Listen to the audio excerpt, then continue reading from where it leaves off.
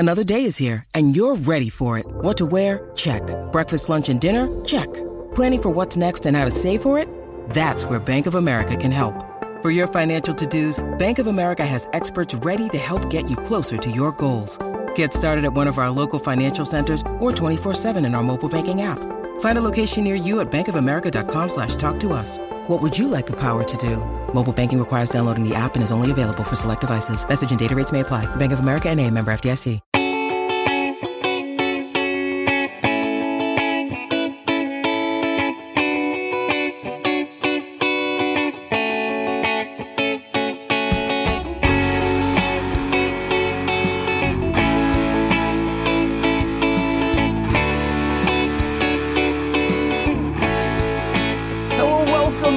Episode of Purple Insider. Matthew Collar here, and a very special guest on the show. Not only is he a Purple Insider newsletter subscriber, a listener to the podcast, owns a Purple Insider shirt, but also is a great reporter for the Frederick News and Post in Maryland. And talk about small world here. That just happens to be where Jordan Addison, the Vikings first round pick, is from. Josh Smith.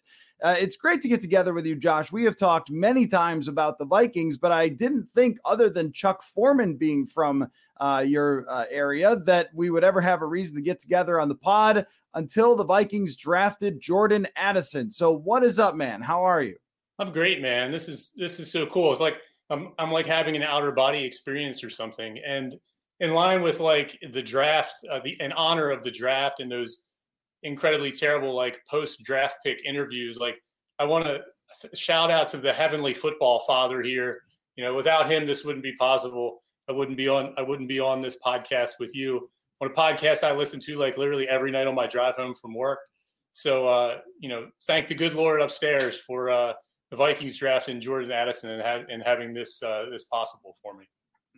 I mean, I remember weeks ago, I put Jordan Addison on the Vikings in a draft sim, and you sent me a message. You're like, he's from here. Hopefully they do it. And I don't think either one of us thought they would. I don't know how many I've ever got right. I did get Brian O'Neill right once upon a time in a draft sim, but for the most part, every year, I'm just taking guesses like everybody else. But then, this ends up working out. And of course, as you know, as a longtime listener / subscriber, the drum was being banged for many years for a wide receiver for the Vikings, just because, everybody knows the argument, the value of having a number 2 or even a number 3 wide receiver. You shouldn't, as you have, Chris Carter memorabilia in the background, shouldn't have to explain that to any Vikings fans. But I would love you to offer some insight, having written about him, coming from that area, about what the Vikings are getting in Jordan Addison and just his background.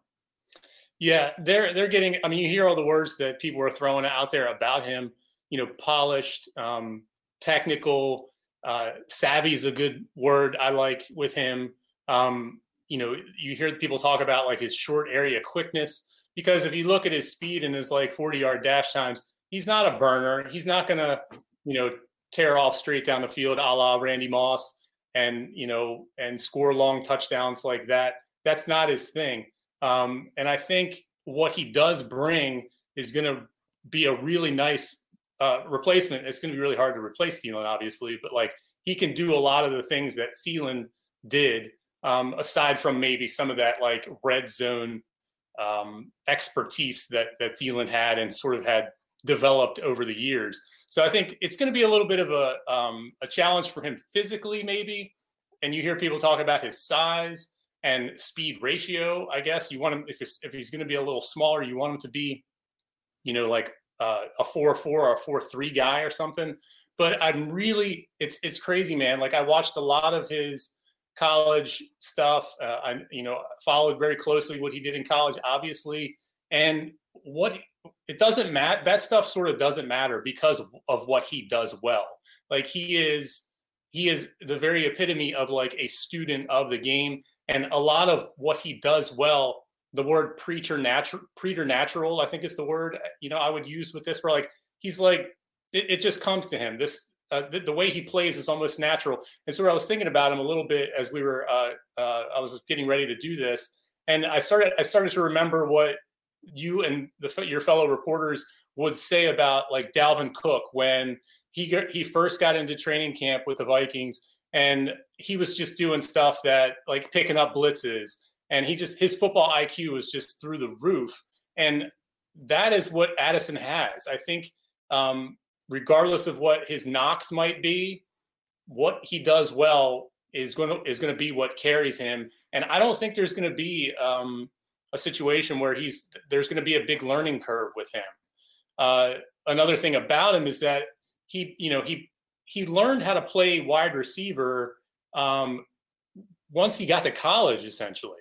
So you asked me about his background a little bit, and I wrote about him extensively, I guess, right after his breakout season at Pitt.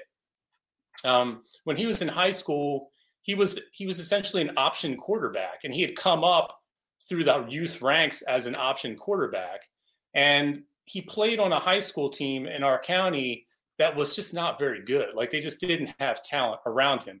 And they certainly didn't have someone who could deliver the ball to him if they put him at receiver. So essentially, what the coaches all throughout his youth time and even into high school, what they thought was, let's get the ball in this guy's hands. He's the best playmaker we have, and let's go from there.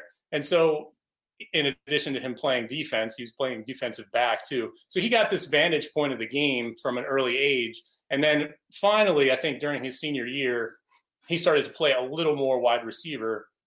But quite honestly, it wasn't until he got to Pitt that he could really focus on that craft. And again, like, he just had this sort of, I think his footwork was something that was very helpful to him. He had, another comparison I can make is like, he gives off a lot of Diggs vibes. Like, I hate to make comparisons, but like, he gives off those vibes because Diggs is not a burner. He runs in the 4.5 range, 4.4, 4.5. But his like short area quickness, his route running, sort of his expertise in all of that is what carries his game. And I think that, like, with Addison, he started to get some coaching when he got to Pitt, and he had a really good wide receivers coach. His name was Chris Beatty, and Chris Beatty was at Maryland when DJ Moore was there, and then he moved to Pitt. And so that's who essentially got him to Pitt, because a lot of the schools, I think about 20 D1 schools were recruiting him, and a lot of those schools wanted him as a defensive back, and essentially largely because of his footwork and stuff. That's a really difficult position, I think, for footwork when you're backpedaling, all of that sort of stuff. But this guy saw him at a camp, realized his potential as a wide receiver, and that's why he ended up going to Pitt.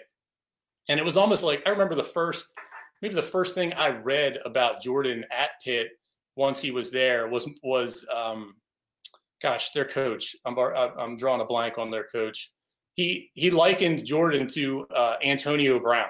And I was like, whoa, like, this kid literally just got into practice. It was like the spring of his freshman year, literally just graduated from like Tuscarora High School, and is, focusing for the first time in his life, like, fully on being a wide receiver, and he's being compared to Antonio Brown.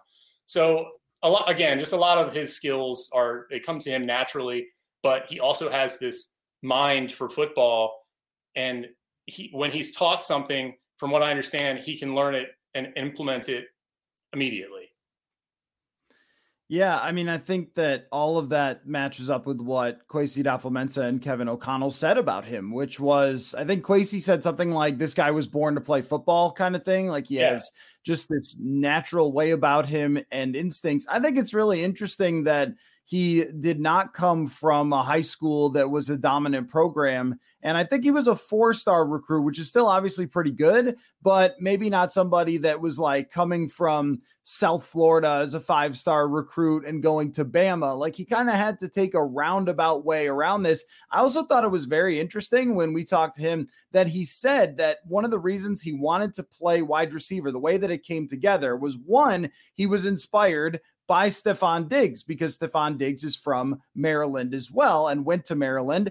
And he also said that he had a conversation with his brother, and I understand he has a big family, so one of his brothers, right. And he said, like, you need the ball in your hands. You don't need to be a defensive back. You need to have the football in your hands. And it all kind of came together. But I mean, talk about, again, like, small world stuff, you and I being on the show. Also, the Vikings top pick wide receiver being inspired to turn to wide receiver by Stefon Diggs.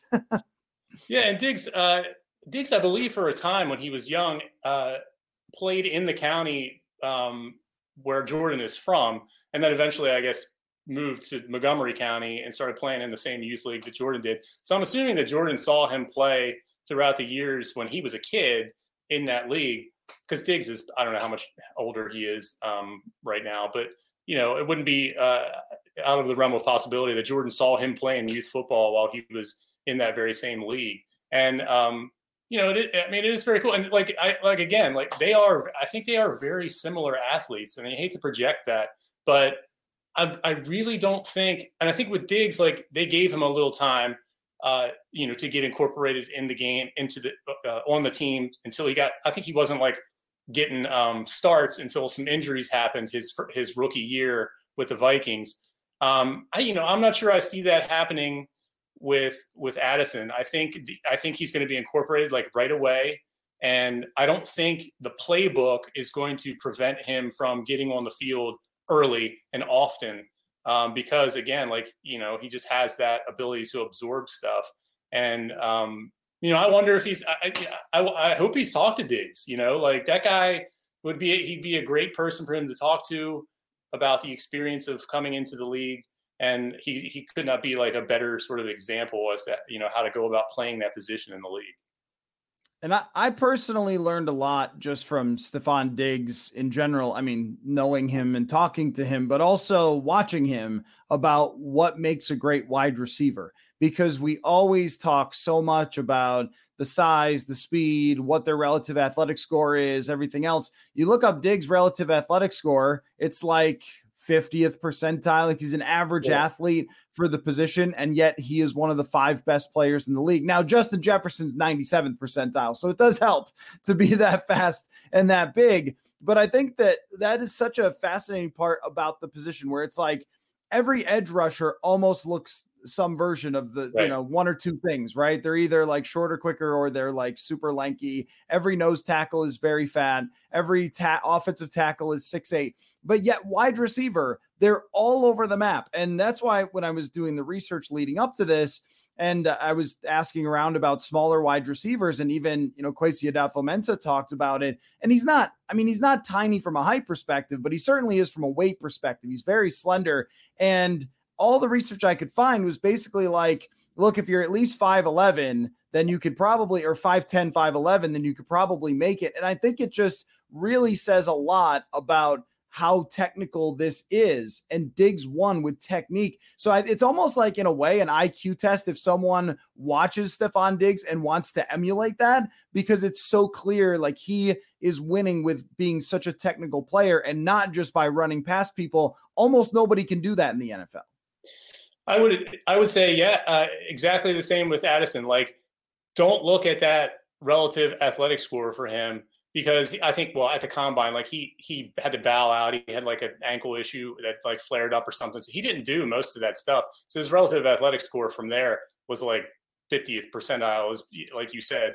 But I would say, just throw that out. I mean, you just have to, and also don't worry about how big this kid is. I'm serious, because like, he's not going to get any bigger. Like, I've talked to his mother about it. Genetically, he's just who he is. I think he weighs like 173 pounds. That's what he weighed in at the combine. As he gets older and matures, maybe he puts on like a few more pounds, or maybe once he gets into an NFL like training program that's a little bit different, and they can figure out ways to add a little more bulk to him. But like, I don't think that's changing. So I wouldn't, there are certain things that, might give him problems because of his frame, like a guy jamming him at the line or whatever. But again, like, his short area ability and just his ability to like get away from those guys, right off the snap, is what he's going to succeed with that.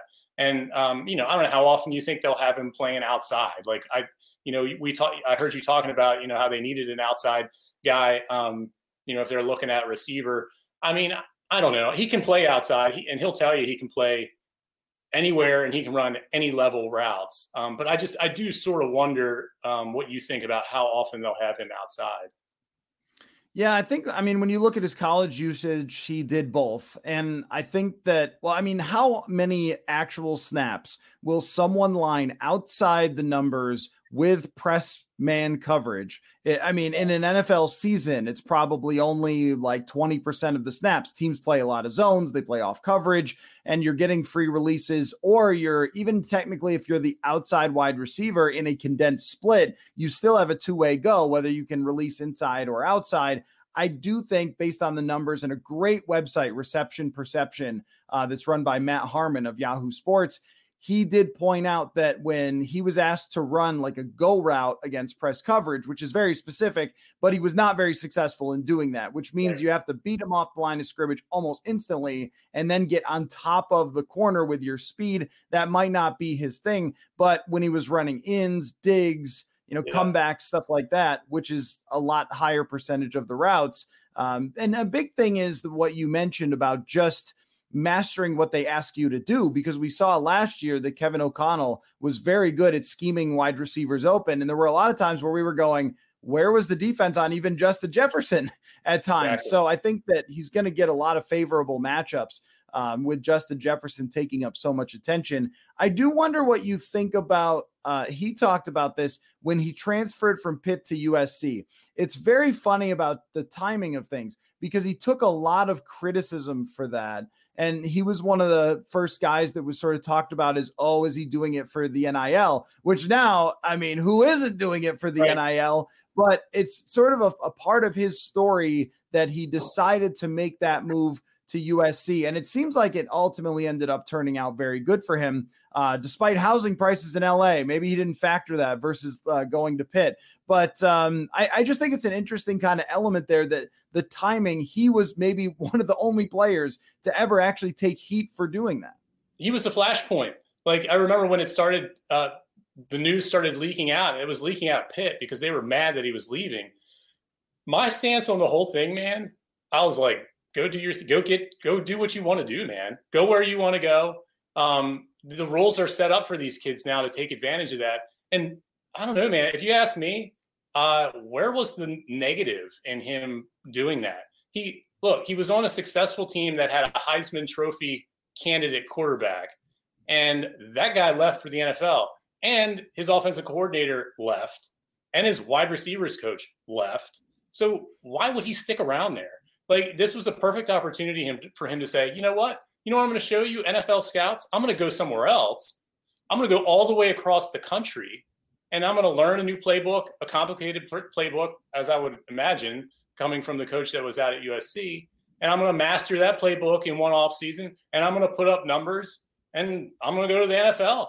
So he did it. And I don't know what look, we heard all kinds of rumors. We could never get we never heard anything confirmed about an NIL deal from him. And I have a friend, a guy who covers USC for, I think it's Rivals. And he said, even out there, like, we never got confirmation that he got any big NIL deal. But you know what? If he did, good for him. Like, I wrote a column about that. Like, I mean, these kids need to go get what they can get when they can get it. And I don't know. I saw no negatives in his transfer whatsoever. I only saw I saw it adding more to his profile. When you need mealtime inspiration, it's worth shopping Kroger, where you'll find over 30,000 mouth-watering choices that excite your inner foodie. And no matter what tasty choice you make, you'll enjoy our everyday low prices, plus extra ways to save, like digital coupons worth over $600 each week. You can also save up to $1 off per gallon at the pump with fuel points. More savings and more inspiring flavors make shopping Kroger worth it every time. Kroger, fresh for everyone. Fuel restrictions apply.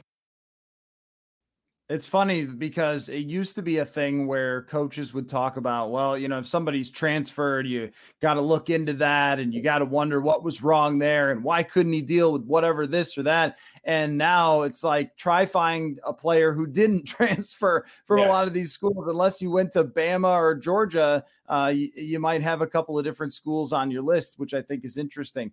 With Jordan Addison, I guess, as far as like remaining questions for him, I think it's entirely just about the fit that makes this work for me. But I guess you would wonder about, you mentioned the ankle injury and stuff like that. I guess running through anything that could kind of prevent him from stepping right in and being an excellent wide receiver. But I feel like this is one that just checks so many boxes for all the things that we know about wide receivers and his background. I agree. And like you've mentioned numerous times on your podcast and in your writing, I mean, as a wide receiver too is an incredibly valuable thing to have these days. And if you can get him under contract for 5 years as a first rounder and pay him, the minimum of what you have to pay for a wide receiver too, who eventually I think is going to be like a legit wide receiver too, who's going to catch, who's going to get 60, 70 catches a season. And sorry, Adam Thielen, I love you, but he would just catch it and go down. There was no like yak yardage with him. So like, you're going to get some of that with Addison. So, this season, I wouldn't be surprised if he caught, 50 balls and had more yardage than Thielen had last year, just because they're going to get him in space. He's got that quickness that he's going to be able to elude defenders and get some, run after the catch yardage. And man, you can't, like, when you have Jefferson consuming so much attention, you have to be able to, have other options. And, even O'Connell will be able to scheme things for Addison just because of his intellect on the field. So, and paired with his ability, whereas with Thielen, it was like, obviously he knew how to do everything and he could catch anything thrown his way, but like he had become sort of limited in terms of his not mobility, but his speed. So that's not going to be a concern. Yeah, well, I mean, I think that if you get some version of what Thielen does with fresh legs, it could be a big benefit. And I mean, also, I like just pairing him with KJ Osborne in general, because I think you can look at Osborne and say, oh, well, he can't be wide receiver 2. And my thought is always, but why not 3? And I mean, why not 3 wide receivers who can do the job? You don't have to, dismiss where he fit in. I thought that especially when Thielen was a little better 2 years ago, early in the season, you saw KJ Osborne where teams could just not keep track of all 3 wide receivers, Jefferson, Thielen, and Osborne. I think last year teams were able to slow down Thielen by themselves, and it took a while for Osborne to kind of get it ramped up in a new offense, but I still think he's a very capable wide receiver. So pairing 2 guys that are kind of wide receiver 2-ish together is just what Kevin O'Connell wants. I mean, I never bought into the idea that they signed Josh Oliver so suddenly Kevin O'Connell could turn into Gary Kubiak.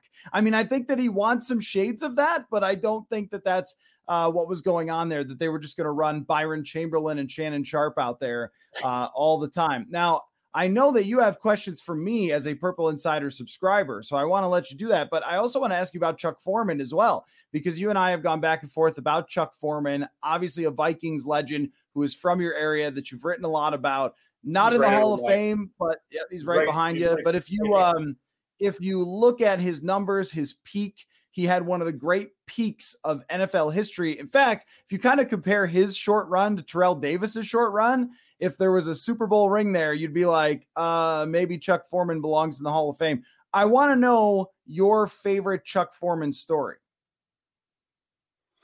Man, I mean, it's got to be, doesn't it have to be like the snowball story?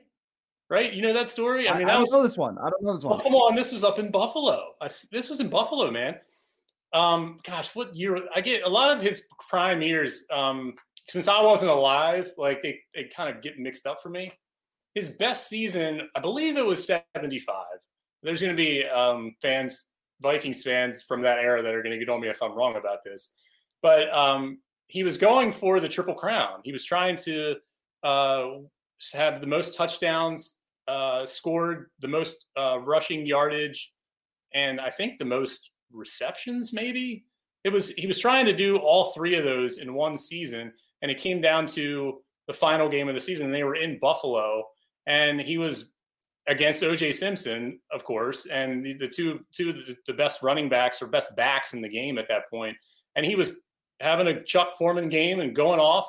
And of course it had snowed, or it was snowing, and someone they were throwing snowballs at the Vikings on the sideline, and someone threw a snowball that went through his face mask and hit him in the eye and he had to come out of, he couldn't play after that.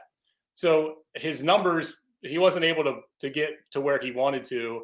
And I mean, that's got to be one of my favorite stories about him. That's probably one of the most famous ones.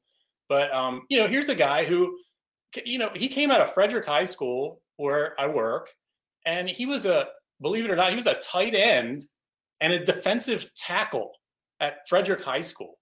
And he went to the University of Miami. He, I think, initially was considered going to Maryland, and something happened as the coaches switched, and that sort of swung his decision. So he ended up going to the University of Miami. And I'm not even sure what they wanted him as down there. But I think once he got there and worked out, I think he even told me once, like, he ran the 40, and they were like, oh, I guess we got to get this guy the ball somehow, because he was like the fastest player in their camp. And so eventually he played numerous positions in college as well. That's another crazy thing about Chuck Foreman and who he became. He wasn't like some bell cow running back at the University of Miami. I think he had like one season, and it was a sophomore year, he broke the Miami record for rushing yardage. It wasn't even 1,000 yards, but you sort of, if you look at that, you're just like, okay, well, the next year you figure they're going to give him the ball, and he's going to become this superstar. But that didn't happen. They moved him to wide receiver based on like matchups, because they knew he could catch the ball, and he was like a 6'2" guy. So there were mismatches in there. There were times when like they had injuries on their defensive side of the ball, and the coaches were like, hey man, we need you to go over and play cornerback and shut down this number one wide receiver. And he did it. This guy could literally, and his brother, I interviewed his brother for the story I did last week. His brother said he could have played linebacker if they needed him to. Now, he wasn't like huge in terms of his weight, but he was just like, he could have played anywhere and been really good wherever he played. So it wasn't until the very end of his senior year, after the Miami season was over, he started to go to those bowl games, those senior bowls and those senior all-star games.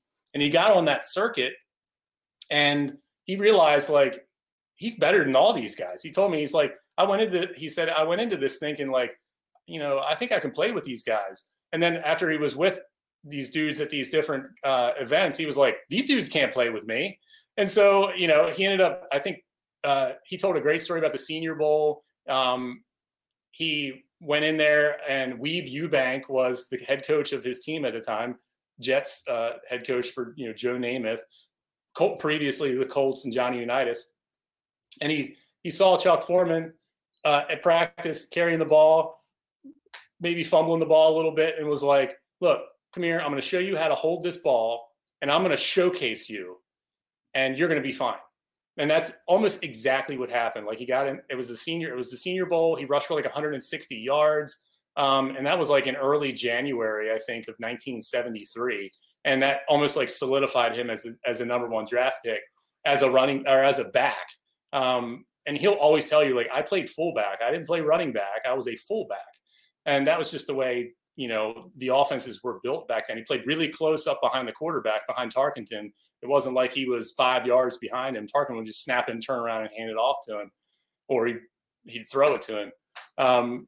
I mean, I could just go on and on about Chuck. He was like, I've gotten to know him a little bit. I've, of course, researched his background and his playing career. And it's just really sad that here this guy is, he's 73 years old. He can't even get the senior committee to bring his name up for induction. Like, his mother just passed away a few years ago. I remember talking to her and how she was like, I want him to get in before I die. Well, that didn't happen. I even was talking to my buddies at work, and I'm like, at this point, like, I don't think he's getting in. Maybe he's going to be dead by the time they put him in. It's really sad. And you mentioned something, I mean, those Super Bowls, I mean, you mentioned Terrell Davis. I was going to say something about that too. I remember writing extensively about Chuck compared to Terrell Davis when Terrell Davis got in, because Terrell had like a sort of a short period of time where he was dominant, and then he had an injury that cut short his career. Now, that didn't exactly happen with Chuck. He just sort of like he just got worn out over, I think it was an 8-year career. But anyway, the bottom line was, very similar cases and very similar positions. I would have thought that right after Terrell Davis got in, that maybe that senior committee would start to take a little closer look at Chuck's case But here's what I think is going on with that, and you can tell me what you think about it. Like that team, the Purple People Eater Vikings, have, I think it's 6, maybe 7 Hall of Famers already. Like they have defensive linemen, they have Kraus, they have Tarkinson, they have Yari. I think it's like 1970s Vikings fatigue. Like the senior committee probably sees, okay, they made it to 3 Super Bowls and lost all 3. How many guys do we have in? Yeah, that's enough. And they're just not willing to reopen the book on that era of Vikings. And I mean, I don't know, you could probably draw comparisons with those Bills teams from the 90s and how many guys they have in. But that's sort of what I think about what's going on there. And it's just, I mean, it's every time you talk to him, it's almost like he's more and more frustrated about it. You can hear it in his voice, Yeah, and the NFL has such an unbelievably high standard for the Hall of Fame. I mean, there's just so few players who go in, and we talked about this with Harrison Smith.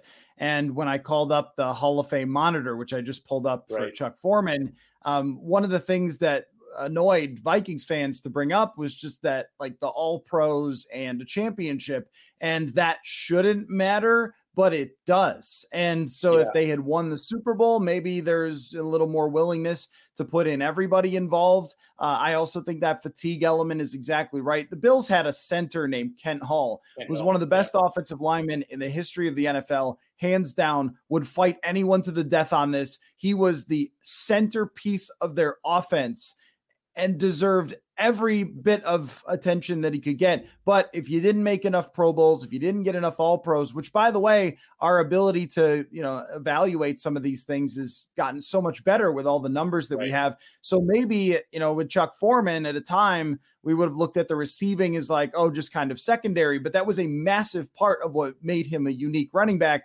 The Hall of Fame monitor has him as very much a fringe, as he is a fringe Hall of Famer, with guys like Larry Zonka, Corey Dillon, Eddie George, Warwick Dunn, Priest Holmes, Tiki Barber. Like, these guys get kind of similar scores. All of them great players, legendary players, but maybe just on the fringe a little bit of the Hall of Fame. And I think that's what happened with Chuck. And the thing is that, longevity, it's like Terrell Davis gets this and no one else when it comes to your peak was just unbelievable. And that goes for all Hall of Fames. Like, this is the Dale Murphy thing, right? Like, Dale Murphy was unbelievable for a short period of time, and then it wasn't enough. But opening a career with 5 straight Pro Bowls for Chuck Foreman is an incredible accomplishment for him. So he probably will have that label of being one of the best players, not in the Hall of Fame. But with football, there's probably 25 guys. Well, who was it? Was it Ron Santo was always the guy? Who was the guy for the Cubs, right? Who was always known as the best player, not in the Hall of Fame. There's like 28 players who could make an argument they're the best player, not in the Hall of Fame. In the NFL, probably 50, right? Right. But like the thing about Chuck and his game, like translate his game to today. Like, he was 6'2", he weighed 200 and whatever pounds. He could run a 4.5. The dude has more catches than Lynn Swann. Like, think about that. I mean, obviously Lynn Swann was a flashy deep threat type guy on Super Bowl champion teams. So yeah, Hall of Famer, no question. But if you're putting him in the Hall of Fame, you got to look at that era and look at the stuff that Chuck was doing, catching the ball that nobody else was doing. And honestly, man, every year another like receiving record is broken by a back and they're like, oh yes, and Chuck Foreman previously owned this record.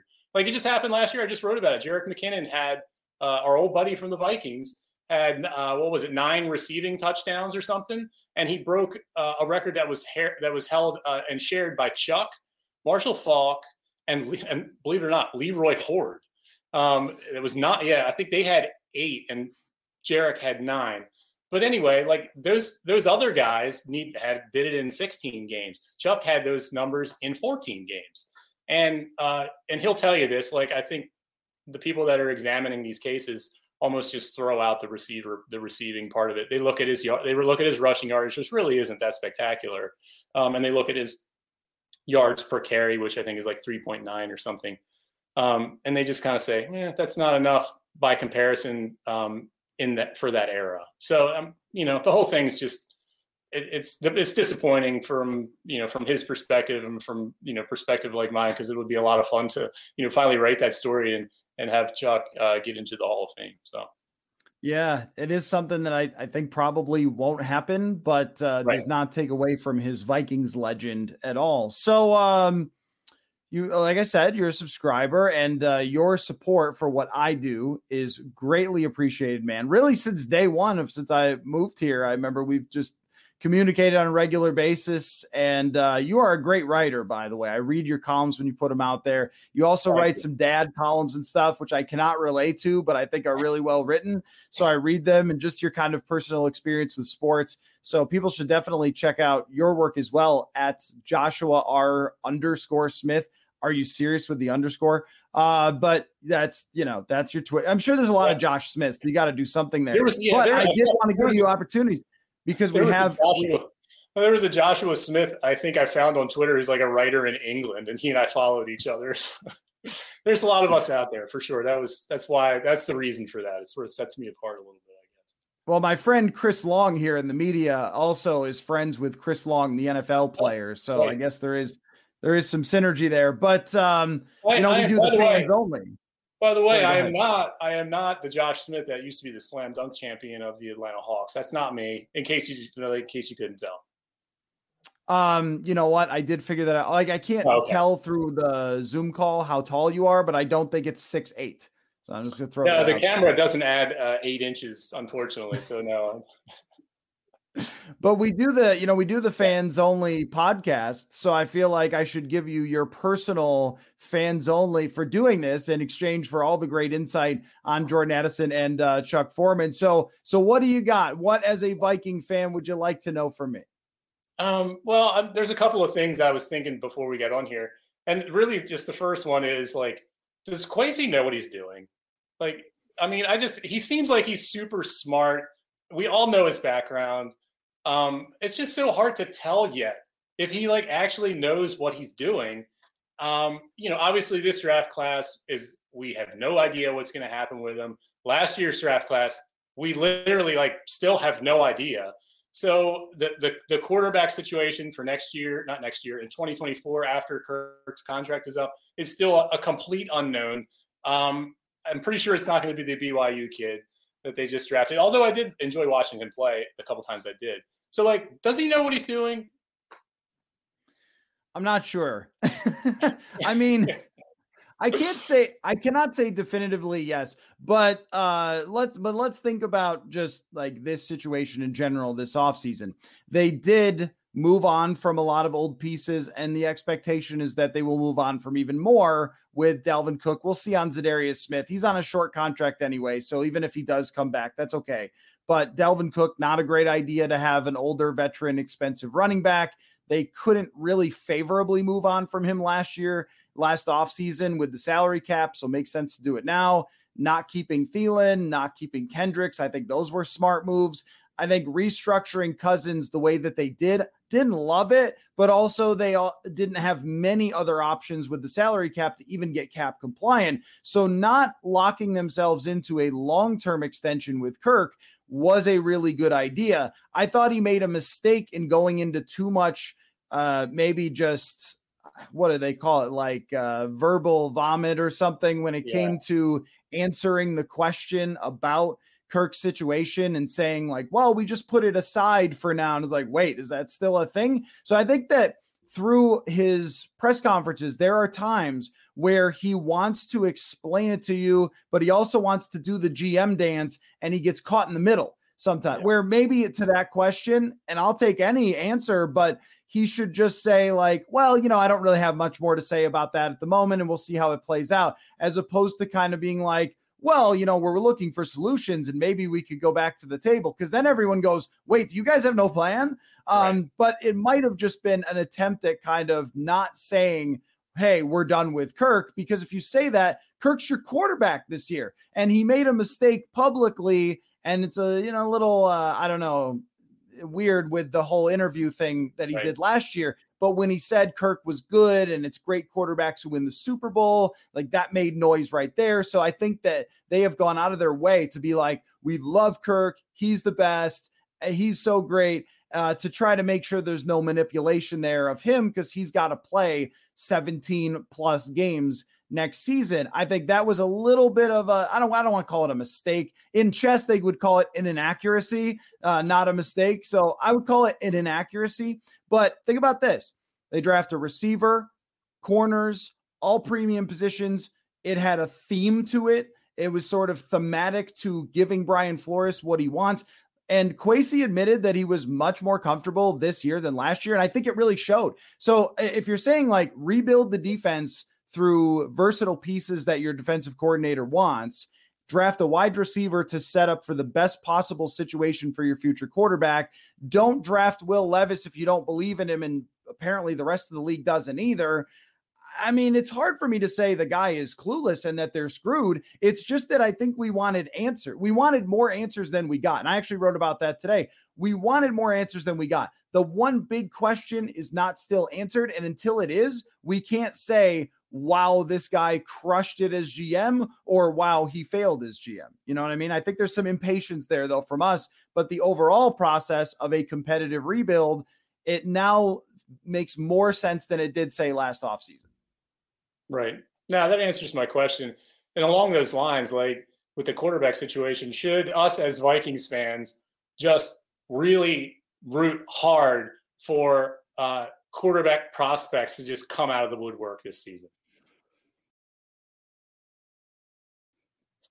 Yes. yes, absolutely. Right. Or, and I don't know who this would be, but like someone great for another team being very mad at their team. I don't know who that is. Like, seems to happen. I will say, often, though. I mean, think about this though, just for a second. And I don't love Kyler Murray, but Kyler Murray with Justin Jefferson and Jordan Addison and say KJ Osborne and TJ Hawkinson and a coach who knows what he's doing. I never believed that Cliff Kingsbury knew what he was doing. So if, that ends up happening, that Jonathan Gannon's a mess there and Arizona screws everything up and he demands a trade, like you never know where this is going to go in a year. And I think that think about this, like if we did the old, there was the Boy Meets World, if people watched that back in the day, where he was comparing like two choices and he started putting M&Ms on one side or the other. Like how many M&Ms would you put into the side of draft Levis or Hooker, or what's behind door number 2 for next year? And I think that's what it came down to for them, is Levis and Hooker have some major issues, not just like, oh, well, every quarterback has problems. Major problems that they have that you're taking a huge risk on. This is going to be your one big choice. Do you want to make the bet on those two guys, or what's behind door number 2, which could include Spencer Rattler if he plays great this year? It's not just Caleb Williams and Drake May. Well, how many guys like Anthony Richardson? Nobody even knew going into week 1 the guy was a prospect, and then he demolishes Utah, and it's like, oh my gosh, where did this come from? So that's going to happen this year. I can't guarantee it's going to be an amazing quarterback class, but I think I would take what's behind door number 2 over Hendon Hooker or Will Levis, which were the only actual options. That was the way I felt about it heading into this. I was glad that they didn't take either one of those guys and use their first round pick on a player that could enhance what they already have, because I just don't feel good about who those two guys are as prospects. And especially with them not having a second round pick, I was completely okay with them not trading like a first next year to get back into the first round or something. I'm ready. I'm willing to just wait this season out to see what develops with the other quarterbacks in college. And, I was surprised they took one at all. I didn't think that they would even take a developmental one, but I'm kind of glad they did, because I don't think Mullins is even under contract after this year or something, right? So they need somebody, excuse me, they need somebody behind, QB1 that can be there and maybe develop into a reliable guy. You mentioned somebody earlier that I wanted to ask you about that I'm just sort of, I don't understand it, especially now with them bringing Brian Flores in. Why does Zadarius Smith want out? I think he even announced that he wanted out before Flores was brought in, and that hasn't changed. So, and looking at what Flores does with his players and looking at Zadarius Smith and his skills, should he remain healthy, like, I don't know, man, he could be like a player, a big time player in that style or that scheme of defense. So like, why does he want out?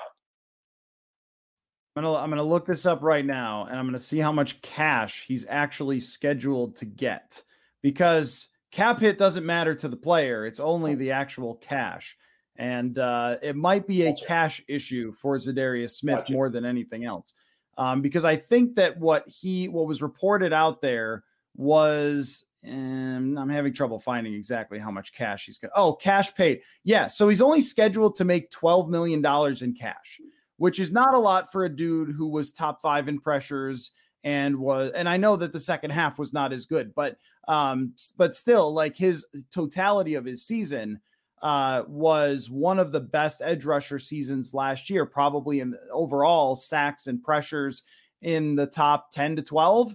And if you're going to make $12 million when the top 10 to 12 guys are going to make $20 million, then you're going to say, find someone who will give me that money, which is why I have sort of left the door open to maybe they just work something out to put a little more cash in his pocket, right? I mean, that could be a possibility, but they don't have much flexibility here to rework his contract or anything else like that, because for all other purposes, it does make sense. I mean, he's been here. It's a similar type of pass rush scheme, and he's the perfect guy for Brian Flores. He wants to move players around. Totally agree with all that. But at the end of the day, I mean, I think Zadarius Smith is looking at Zadarius Smith Inc. here and saying, or LLC, and saying, look, the same goes for Danielle Hunter as well. It's like, yeah, this is a great place for him. Of course it is. And I thought his adjustment to the scheme last year, in maybe after like week 4 or 5, was really tremendous. But if you're only going to pay in cash, Zadarius Smith and Danielle Hunter combined, what one great pass rusher gets in the league, they're not going to be very happy, and they're going to try to work around that. So I don't know how this gets resolved. That one is less confident than Dalvin Cook, but I think that's what it ultimately comes down to. Is I didn't know that number before, but I had a feeling that cash paid was going to be kind of the issue there. So I think what he's looking for is to go to another team that will rework his contract and that will put more cash in his pocket, or just to be released so someone else has to sign him. And then if you think about it, he's really on a 1-year contract. So if someone else signed him to even like 15 million guaranteed, to you and I, we might say those numbers and be like, well, what's the difference between 12 and 15 or whatever? That's $3 million, right? Or 7, whatever. I don't know what he thinks he's worth. I think the league probably has concerns about his knee and his back and wouldn't be willing to do that. But Von Miller, I mean, look what Von Miller got when Buffalo signed him. A desperate team went absolutely nuts for Von Miller and put so much cash in his pocket that it was insane. If you're Zadarius, you're like, I'll wait and see if we can work this out. But I don't know how that one's going to go. But I think that kind of is the reason, if I had to guess. Yeah, that makes sense. There's an expiration date for all of these guys because of this violent nature of the game. So like, it's not hard to understand why even if it's just $3 million, if he's just trying to get as much as he can, because maybe, like you said, maybe he knows something about his knee. Maybe he knows like, hey, I'm not going to be able to play this game for 5 more years, even though some pass rushers can last a long time. He's just trying to get his, sort of like what I said about Jordan Addison. He's got to look out for number 1. How about, the draft is over. Probably not too many more guys that are going to be added to this team before, say, training camp. Most intriguing position group for you to watch heading into training camp? Yeah, I mean, for me, it's corner. Running back becomes that a little bit because I think, have you watched Dwayne McBride highlights? Yeah, I did. I did watch a little bit of him. I couldn't quite tell how fast he is, and I couldn't even find. I haven't spent a lot of time investigating it, but like, what's his 40 time? I didn't find that. He wasn't at the combine, so I'm not sure like if he had a pro day or what his 40 is. But his highlights are super fun. I mean, this guy like cannot be knocked down. He's like Rocky or something. It's amazing. Like you see like 4 or 5 guys hit him and they just bounce off and everything, which sounds like, oh, well, the NFL guys will knock him down. But if there's one stat that actually carries over from college to the NFL, it's yards after contact. And PFF has this thing called elusive rating, which kind of combines broken tackles, yards after contact, and his was through the roof. And so there's a lot of fun runs where your eye thinks, oh, he's just going to fall down, and he doesn't. He's like a weeble. So I think that would be kind of interesting. But all these like quote versatile pieces, these guys who are going to mix into the slot and things like that. Jay Ward. I know that Mekhi Blackman, because some draft analysts didn't like the pick, then people are concerned about it. But I can tell you that does not matter when it's a 3rd round pick. But I'm interested in how all these guys play out with the corners, because Caleb Evans, and he tweeted about being in a better mental space this year. I mean, it must have been so hard for him last year with the concussions. Andrew Booth Jr., let us not forget that his first impression in camp was really, really good. And then the injuries kind of came there. So how that all plays out, I think is probably, and I don't really know a lot about Byron Murphy aside from seeing him play a few times against the Vikings. So that whole thing, where he plays, how Brian Flores uses these pieces, and I guess I could say the whole defensive backfield, because Lewis Seen, and does he practice to start training camp? Could he be ready for week 1 after his injury? Is he actually going to win that job, or is it going to be Josh Metellus, or is it going to be Cam Bynum? So there is on that defense. I mean, there's so many open things. I don't know what, Marcus Davenport's going to look like. So there's a lot there for training camp. I'm excited. It's only 2.5 months away. I know, right? Be here before you know it. The defensive backfield is what sort of, as a fan, worries me the most, because you mentioned those injuries. Booth has a history of it. Couldn't stay on the field. Evans, we're talking about multiple concussions. Don't know what you're going to get out of him, if it's going to happen again. And, if it does, he's probably got to take some real time to examine, his future in the game. So I'm with you. That's the position I would be looking at the most, especially because I don't know a whole lot about these kids that they just drafted, or Murphy. So I wonder if it's at some point in the season where we're going to have Murphy starting aside, one of these later round draft picks on the other end of the field. So that's kind of concerning to me. The running back, what you mentioned was kind of interesting, because he breaks tackles and he doesn't go down at first contact. And that's what Dalvin's problem was last year. I think age came to get him last year a little bit. And that's why I think most of us are kind of ready for him to, move on. And this kid, I don't know if it signals that's 100% going to happen, but it's probably time to move on from Dalvin. Yeah. And it sounds like a lot of the people in the Vikings room liked him as a higher pick potentially, but he kept falling and they decided to take him. But he was evaluated pretty highly by some people, at least the way that Kwesi Adolfo-Mensah talked about him. But that was the right spot. And this is does Kwesi know what he's doing? Let's pull back and look at the positions. I mean, wide receiver, corner, defensive tackle, which is important, and they need defensive tackle depth. And then they wait till the 7th round to get a running back who slips through the cracks, who probably has equal chances to any other running back in this draft of being good, if we're looking at it historically. So I think this was a really well-handled draft by Kwesi. The only thing you could draw back is, well, for 1 or 2 picks, they went against the consensus board. But if you're telling me that the consensus is good at the 4th round or 5th round, I just don't buy that. I think it's really good for the 1st and 2nd. I do not think it's really good past that. How many of those draft analysts were actually watching? But I can tell you how many scouts were. All of them. The scouts were they were bringing these guys in. Anyway, I won't rant about that again. You've heard that. But I just think let's not overdo it when it comes to 3rd and 4th rounders. So last thing then, how do you think next season plays out then? Thinking good? Thinking bad? You're not a roses and flowers guy when it comes to this team.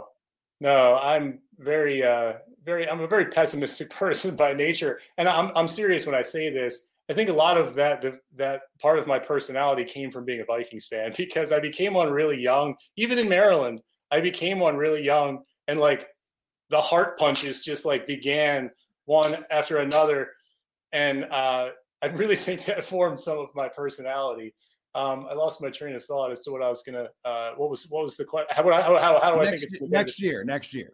Man, I think I even mentioned this to you in a fan's question or a podcast, and it was really right after the season ended or something. As much talent as that offense has, and and still maybe some development to go with the new guard Ingram from last year. Maybe the line solidifies a little bit. Their offense is going to be really fun to watch. But I sort of feel like this is like they're gonna take a step down, like way down, not to 9-8 or 8-9. Like I can see them with that schedule and with having no clue about what some of these pieces are on defense. I can see them losing a bunch of games to really good offenses that they just can't outscore, and then winning 5 or 6 games. I don't want to see that happen. Maybe part of me does. I mean, it's sad and sick that I would say that, but like I'm ready for like a rookie franchise quarterback to come into this organization. Thank you, Kirk, for everything you've done and all of your accurate passes and last year's come from behinds and everything. That was a lot of fun, but very few of us actually believed in that team. It was kind of sad. But I sort of just see like a natural tank coming and them getting a higher draft pick and then maybe even being able to parlay that into a higher one. So that's sort of the way I feel about it. Like, who knows how anything's going to play out, but that's the way I felt since the season ended, and this draft really hasn't changed much for me. But last question for you, what's your prediction for Addison's statistics at the end of his rookie year? I will go with 67 catches for 864 yards and 4 touchdowns. I think that's shooting somewhere in the middle, somewhere around where Adam Thielen was last year. And I think that I didn't do the yards per catch, but I'm trying to project a little more in terms of yards per catch than they got from Adam Thielen. But I do think it's going to be a lot of intermediate stuff from Jordan Addison, because he's not just going to be a blazing burner. But there is an adjustment curve for wide receivers, but it's not as huge as others. I think he'll have to learn to get off the line of scrimmage. I think he'll have to learn an NFL offense, all those things, but he's going to be open and he's going to make some plays. And I could see it going something like Justin Jefferson, 110 catches, and then Addison and KJ Osborne and TJ Hawkinson all being in that same ballpark as we saw them last year, where it's like, maybe 50 something for KJ and 70 for Hawkinson and 70 or 65, but they're going to throw the ball a ton, I think. I mean, this is one of the reasons also to kind of not, keep Dalvin Cook, is that Alexander Mattison to me is better at catching actual passes, where Dalvin Cook was good with screens when he was really explosive, but that didn't really play out. I guess I think that they're going to spread the ball around a lot and throw it a ton. So I wouldn't expect this is Jake Reed and Chris Carter from 1994, but I do think that he's going to be a good contributor right away. It's harder to fail here than it would be if you were playing somewhere else where they were trying to draft wide receiver 1. He's not, Zay Flowers is not catching 80 balls or even 60 balls next year, probably with the Ravens. But I think Addison, and what you mentioned about KJ and him, KJ may not be a great number 2 option, but the fact that they have him is a luxury, I think, for Jordan, because he's not going to have to come in right away and be that number 2 guy week 1. KJ can sort of carry that a little bit if he needs to. They can work Jordan Addison in here and there until he firmly grasps everything. And I can see exactly what you're saying, both of them getting 50, 60 catches. And then eventually, like you said before, KJ could leave after this year. And then, Addison will be ready to take that next step maybe. So I think you were beating the drum for a long time about them taking a wide receiver round 1. I was always right there with you on that and was thrilled and even more thrilled that it was the one that they took, because that was really cool for me and my job. And, I can't wait to see what he does. Yeah. And very cool to be able to get you on, man. We've talked so many times just through messages one way or the other, and can't say enough how much I appreciate all the support you have for me. And like I said, people should go follow you on Twitter because you are a great writer. And I hope to get at some point, maybe you're going to have to write the Chuck Foreman Hall of Fame argument for Purple Insider. I hope to get a contribution out of you at some point. Dude, we'll talk about that. I would love to do that. And dude, seriously, thank you so much for having me on. I listen to it all the time. I'm not at the level of an Eager or a Trapasso or a Cronin, like, but hey, this is awesome that I'm like on this show and I can like feel really good about myself for a day because I've shared a screen with those sorts of media personalities and luminaries. So I'm so happy this like finally worked out and we were able to get together like this. So thanks so much. Yeah, me too. Really appreciate the time. Again, at Joshua R_Smith on Twitter, the Frederick News Post. Really appreciate it, man. And sometime again, the next Vikings draft pick from Frederick, Maryland. We'll be 50 back. years We'll do it now. again. Yeah, Whatever years. that may be. All right. Thanks again, Josh. All right. Thanks, man.